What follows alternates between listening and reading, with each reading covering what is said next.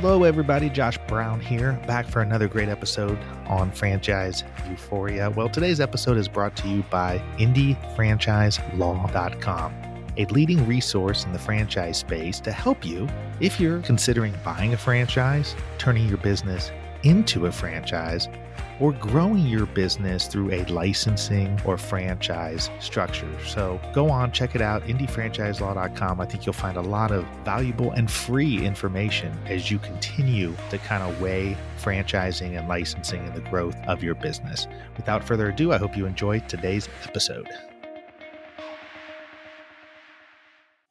On today's episode of Franchise Euphoria, I'm thrilled to welcome John Kutac, who is the president of the Whimsy Cookie Company. Founded in 2006 and franchising since 2018, the Whimsy Cookie Company is a petite bakery that specializes in custom cookies.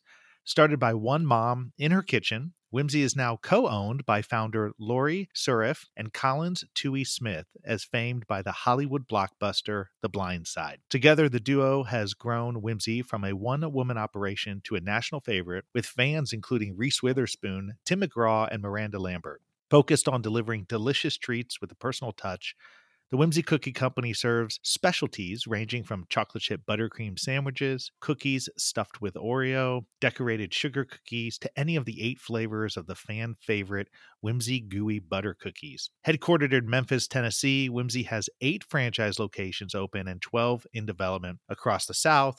And John, the guest today, brings a plethora of experience to his role as president at the Whimsy Cookie Company, which he shares in this interview. So without further ado, here's my interview with John Kutac. Hello, John. Welcome to Franchise Euphoria. How you doing? I'm doing great. How are you today? Doing great. I'm excited to hear about your story and learn about the Whimsy Cookie franchise because I'm not familiar, but in doing a little bit of research prior to this interview, you guys have a really fascinating background story that I'd love for you to dive into. But before we do, tell us about yourself and how you got involved in the franchise world. Sure. So I did a number. It's interesting. I have an engineering degree from the University of Texas and never worked a day at it. I actually went into the operational training program with Brinker International, the restaurant group out of Dallas, out of college, and stayed with them for quite some time. Then went into private equity. And then I went over to Clear Choice Dental Implants, which is not necessarily a franchise model, but it's set up very similarly with its structure. And it kind of got me a lot of exposure with multi-unit management. From there, pivoted over to WellBiz Brands, where I was the chief operating officer. And WellBiz owns Elements Massage, is the biggest brand that WellBiz controls. From there, took over as president of Growler USA, which is a craft beer franchise concept. And coincidentally, just a gentleman that I've known for quite some time out of California had been in touch with the founders of Whimsy Cookie here in Tennessee. I hadn't heard of it either, mainly for geographical reasons, and reached out and asked me if I was interested. And at first I was like, I'm not sure if I am. But I started to dig into the brand and the backstory and the potential, and it really struck me. So, I fully committed and I've already relocated down to Memphis and haven't been able to experience a lot of it. It was raining for months when I first got here, and then it was locked down. So I'm excited to have things open up a little bit, hopefully. Well, so tell us about Whimsy Cookie. Tell us about the brand and how it kind of evolved. So Lori Surif is the founder, and she's still the majority owner across the board between all the LLCs. And she was producing these one-of-a-kind sugar cookies, highly skilled decorator out of her home for special occasions and things of that nature, and started to actually do it as a business out of the house. From there, about 12 years ago, invested in a brick and mortar location. And it was really meant to just be more of an industrial kitchen. It wasn't meant to be a storefront, but the word of mouth here in Memphis got so strong that it actually ended up being a retail location, even though it was more of an industrial area. And that kind of sparked everything. There was a crossover, I believe, at their children's schools with Collins Toohey, who is the daughter from the Blind Side story. She's the real life daughter of that family story. And there was a crossover with the Baltimore Ravens with Michael Orr. And it really just became a really strong business. Collins is a co-owner as well, has invested, moved the location to where it is now, which is a landmark here in Memphis about 10 years ago. Very well known. Erin Surf is her husband. He was a financial planner for years and years and years and years. He became full time with Whimsy. They decided to go into franchising about 3 years ago. So it's ramped up fairly quickly. We'll soon have about 10 locations. And they were saying, okay, we need, really kind of build out our executive team so we can scale appropriately because there's a lot of opportunities with the brand because it's just people just like it. So I can't say it in any other way. So that's what we're trying to do. Obviously with everything that's going on, it's been a little bit of a strange times, but the brand itself is just happy. Product is through the roof. How do we figure out this delivery process and consistent execution? So all the things that any young franchise group would struggle with, we're going through as well. But the foundation of it is incredible. And I'm excited. Well, so to touch on, the Blind Side story, that was the movie that was essentially Michael Orr's life story, right? Where a family in Tennessee took him in, and then he goes on to become a professional football player. Is that right? Correct. And so their crossed his path just by chance, just by the fact that their kids were in the same school together, and then sounds like she really liked the cookies, and so there became an opportunity. Is that right? That's exactly right. It's interesting. You talk about how it's kind of grown, and when they first set out, it was really supposed to be more of just a industrial type kitchen, which you hear a lot with these kind of stories, right? I mean, it was sort of, hey, we got to get out of our own kitchen. Let's go either do some sort of shared kitchen or just have some separate space. Is the model today built around a retail location? It is, and I'll give you some thoughts on this. So, all of our current locations are fully built out with a very large top of the line kitchen associated with it. And as we start to think about brand expansion and market penetration, and then quality control at the same time, I think a smarter long term play is going to be more of a hub and spoke model where you're heavy invested in the original location with the commercial kitchen associated with it and a beautiful, beautiful storefront. The interiors of all the locations are incredible. But then being able to branch out into a local market, as an example, we've got a Fayetteville location where we're discussing talking about doing storefronts just in Rogers and Bentonville with no kitchen whatsoever. And I think that's going to be a better way to scale. Just the capital investment in commercial kitchens obviously is the heaviest portion of it. So it's a way for operators to not only maintain their quality control, but also be able to have the retail presence there locally that they would desire. It's interesting. It reminds me, and obviously they're two totally different models, but it's like the dry cleaner that has the drop locations, right? But doesn't Right. actually do the dry cleaning there. So the idea being that there's going to be, a face for Whimsy Cookie, but we'll keep the cost down for the franchisee because, as we all know, the equipment, the ovens, the refrigerators, the stuff, I mean, all that stuff. That's what is the real expense in a build out. So you're just going to be working on or are working on a design where you're going to have the delivery component or the distribution component to your locations is going to become very key. And obviously, every market doesn't support that model depending on its size and what's the close proximity to other kind of urban or suburban markets.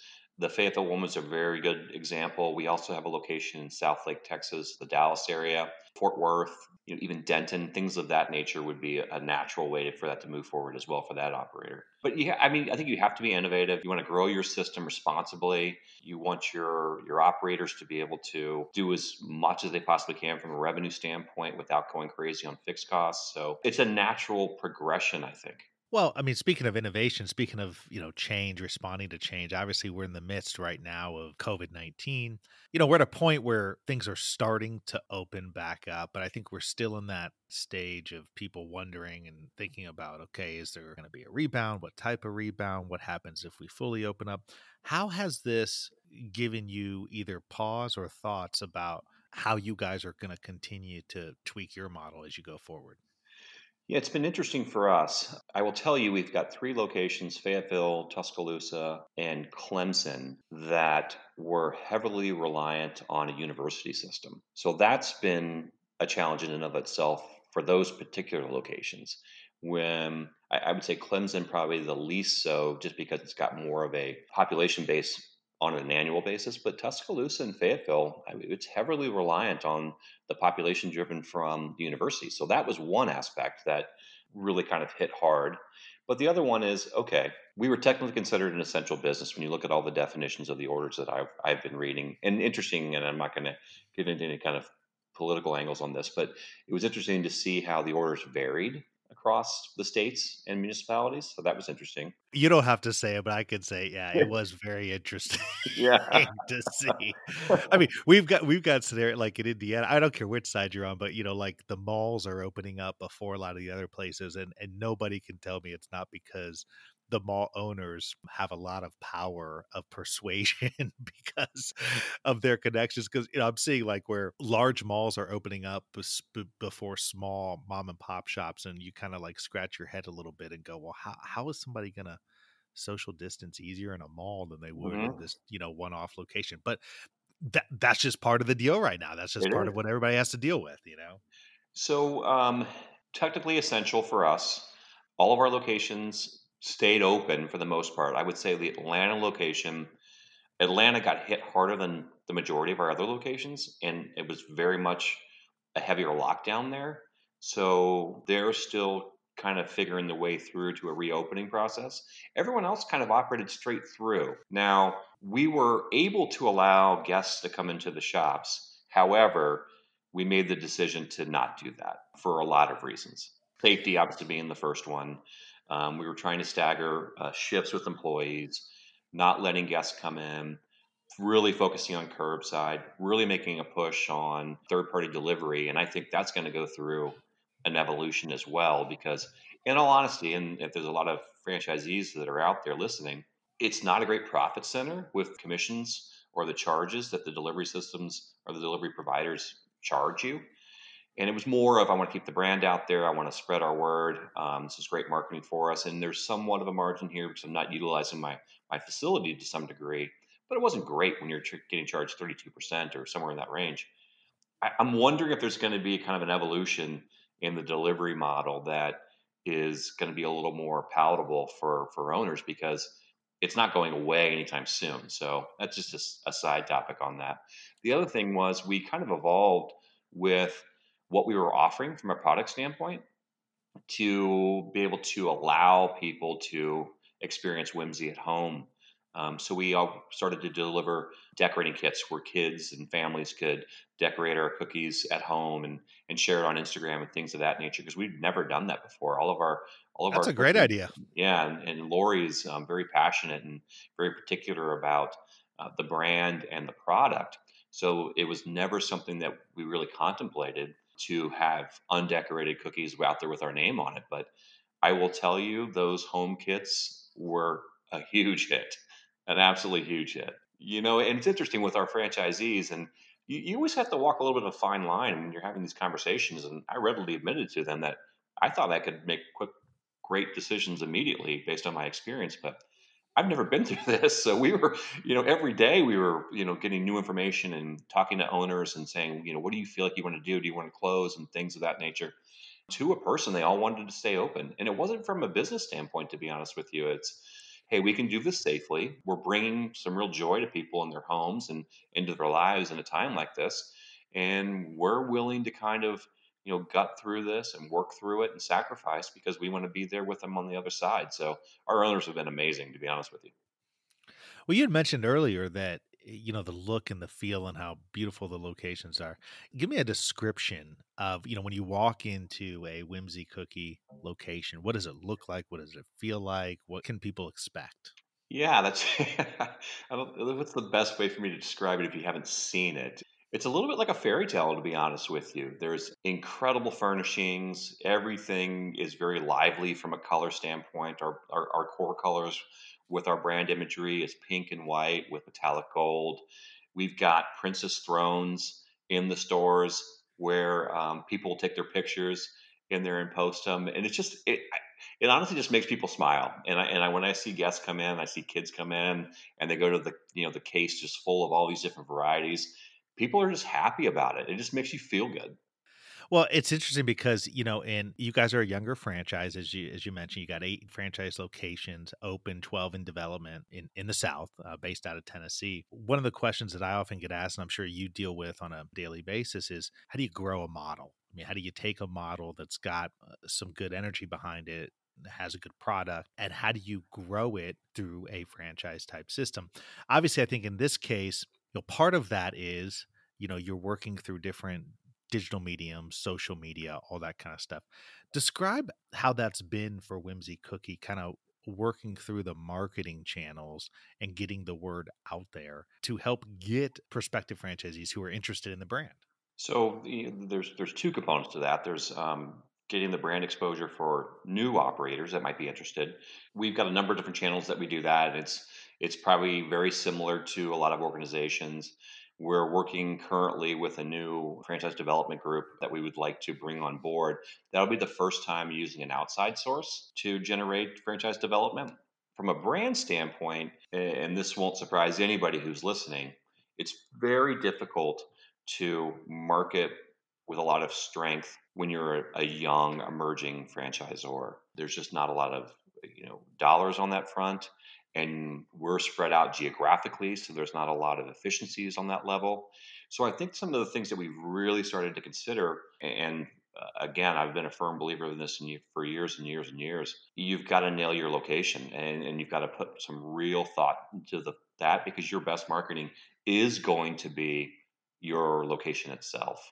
And philosophies differ on that. Do I want to be in a high end center that may be more boutiquey but with high square footage cost? Or do I want to go somewhere where there's just a lot of organic traffic where people's eyes can see our signage and things of that nature? So, and then you go into the other components saying, well, how quickly can we handle scale?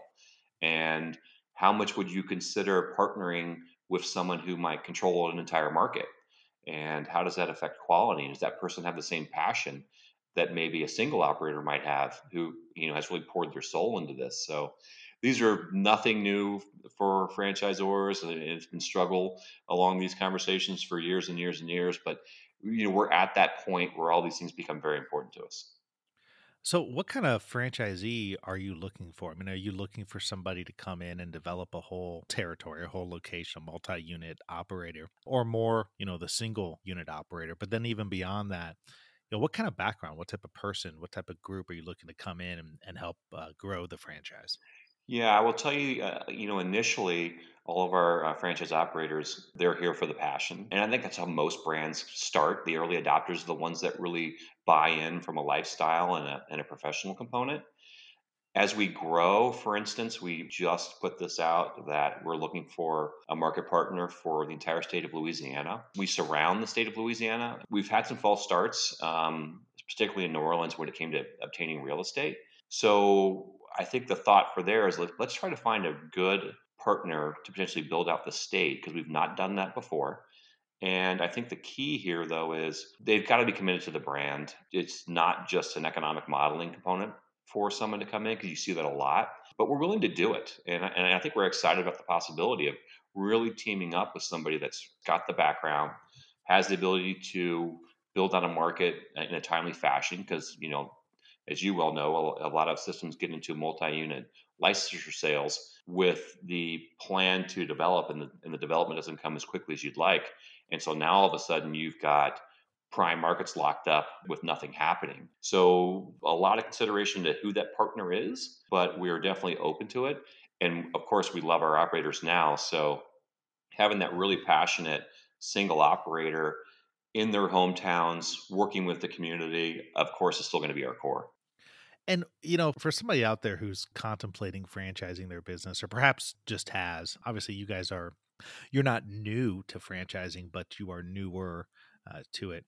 There's lots of things that we all learn going through this process, but what would you say, are some of the important things that Whimsy Cookie has learned through the franchising process? And maybe some things that looking back, they might say, well, maybe we would have either done this a little bit differently or done this a little bit better had we known better. No, and I've seen it in multiple iterations on the lessons learned. So I think my strongest advice would be do the heavy work up front. At least have a proven concept, which you would think it would be at that point in time, but have everything truly documented into a system, and that comes from training. It comes into everything else, because When you go too early and the systems aren't there, things are open for interpretation. And with interpretation comes deviation. And it's never typically intentional, but then you spend a lot of effort trying to kind of reel things back into the core concept. And that's always counterproductive. And sometimes it can lead to conflict within your own system. And just to finish up here, you've come from a lot of different systems. You have great experience. You have a great background in franchising. What have you yourself learned about what you think makes a system great or gives them the possibility to really become great? I think I'm going to answer a different question because it's something that I talk about quite a bit, to be honest with you. And it's always the question of when you're talking to potential franchisees, what's the biggest takeaway that I'd want them to consider before embarking on this? And regardless of how much you love the brand, regardless of what stage that brand is in, the systems, everything we just talked about, I feel like the one thing that I've noticed over the years is operators being honest with their own strengths, being very introspective on that front. Everyone that's doing this is successful to some degree or to an even large degree. And that doesn't necessarily always translate into the operations that they're trying to take on. And sometimes I see the ego get in the way of, no, I was great at this, so I'm going to do all this myself. And that doesn't always work. So I always encourage franchisees to say, be very honest with yourself about where your strengths are and where they're not, and don't be afraid to hire to those weaknesses. I've seen it so many times where it's maybe a sales driven environment with someone that came from, I'll just put it out there, IT, for instance. I'm not singling that out, I'm just throwing that out there as an example, where that person may not necessarily interact on a consumer sales front as well. But they'll try to say, well, I can do this. I don't want to invest in this manager or whoever that may be. And it ends up being worse off. So yeah, just being honest about your strengths and weaknesses and make sure you fill that gap with quality people, I think is my best advice I can give somebody. Well, if you want to learn more about the Whimsy Cookie Company franchise, you can go to whimsycookieco.com/franchise. That's whimsycookieco.com/franchise. Thank you, John, for spending a few minutes with us today. Really interesting to learn about the Whimsy Cookie Company. You guys are off and running, it sounds like. And we didn't even mention this, but you do have some pretty famous fans of yours. It sounds like you've got, Reese Witherspoon and Tim McGraw and some others who like those sugar cookies. So there must be something good about them. They're fantastic. You won't be disappointed. Thanks so much, John. Appreciate it. Thank you. Thanks for having me. Thank you so much for tuning in for another episode of Franchise Euphoria. If you enjoyed this episode or have enjoyed the podcast in general, I would really appreciate it if you could go to iTunes and leave me a rating and review. It really helps to get this podcast out to more and more people. So the easy way to do it is go to iTunes and in the search box, put in Franchise Euphoria.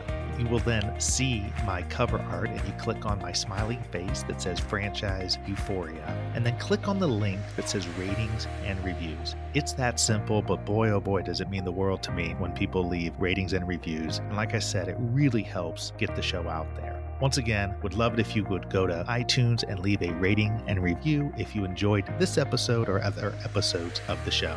And until the next time, happy franchising.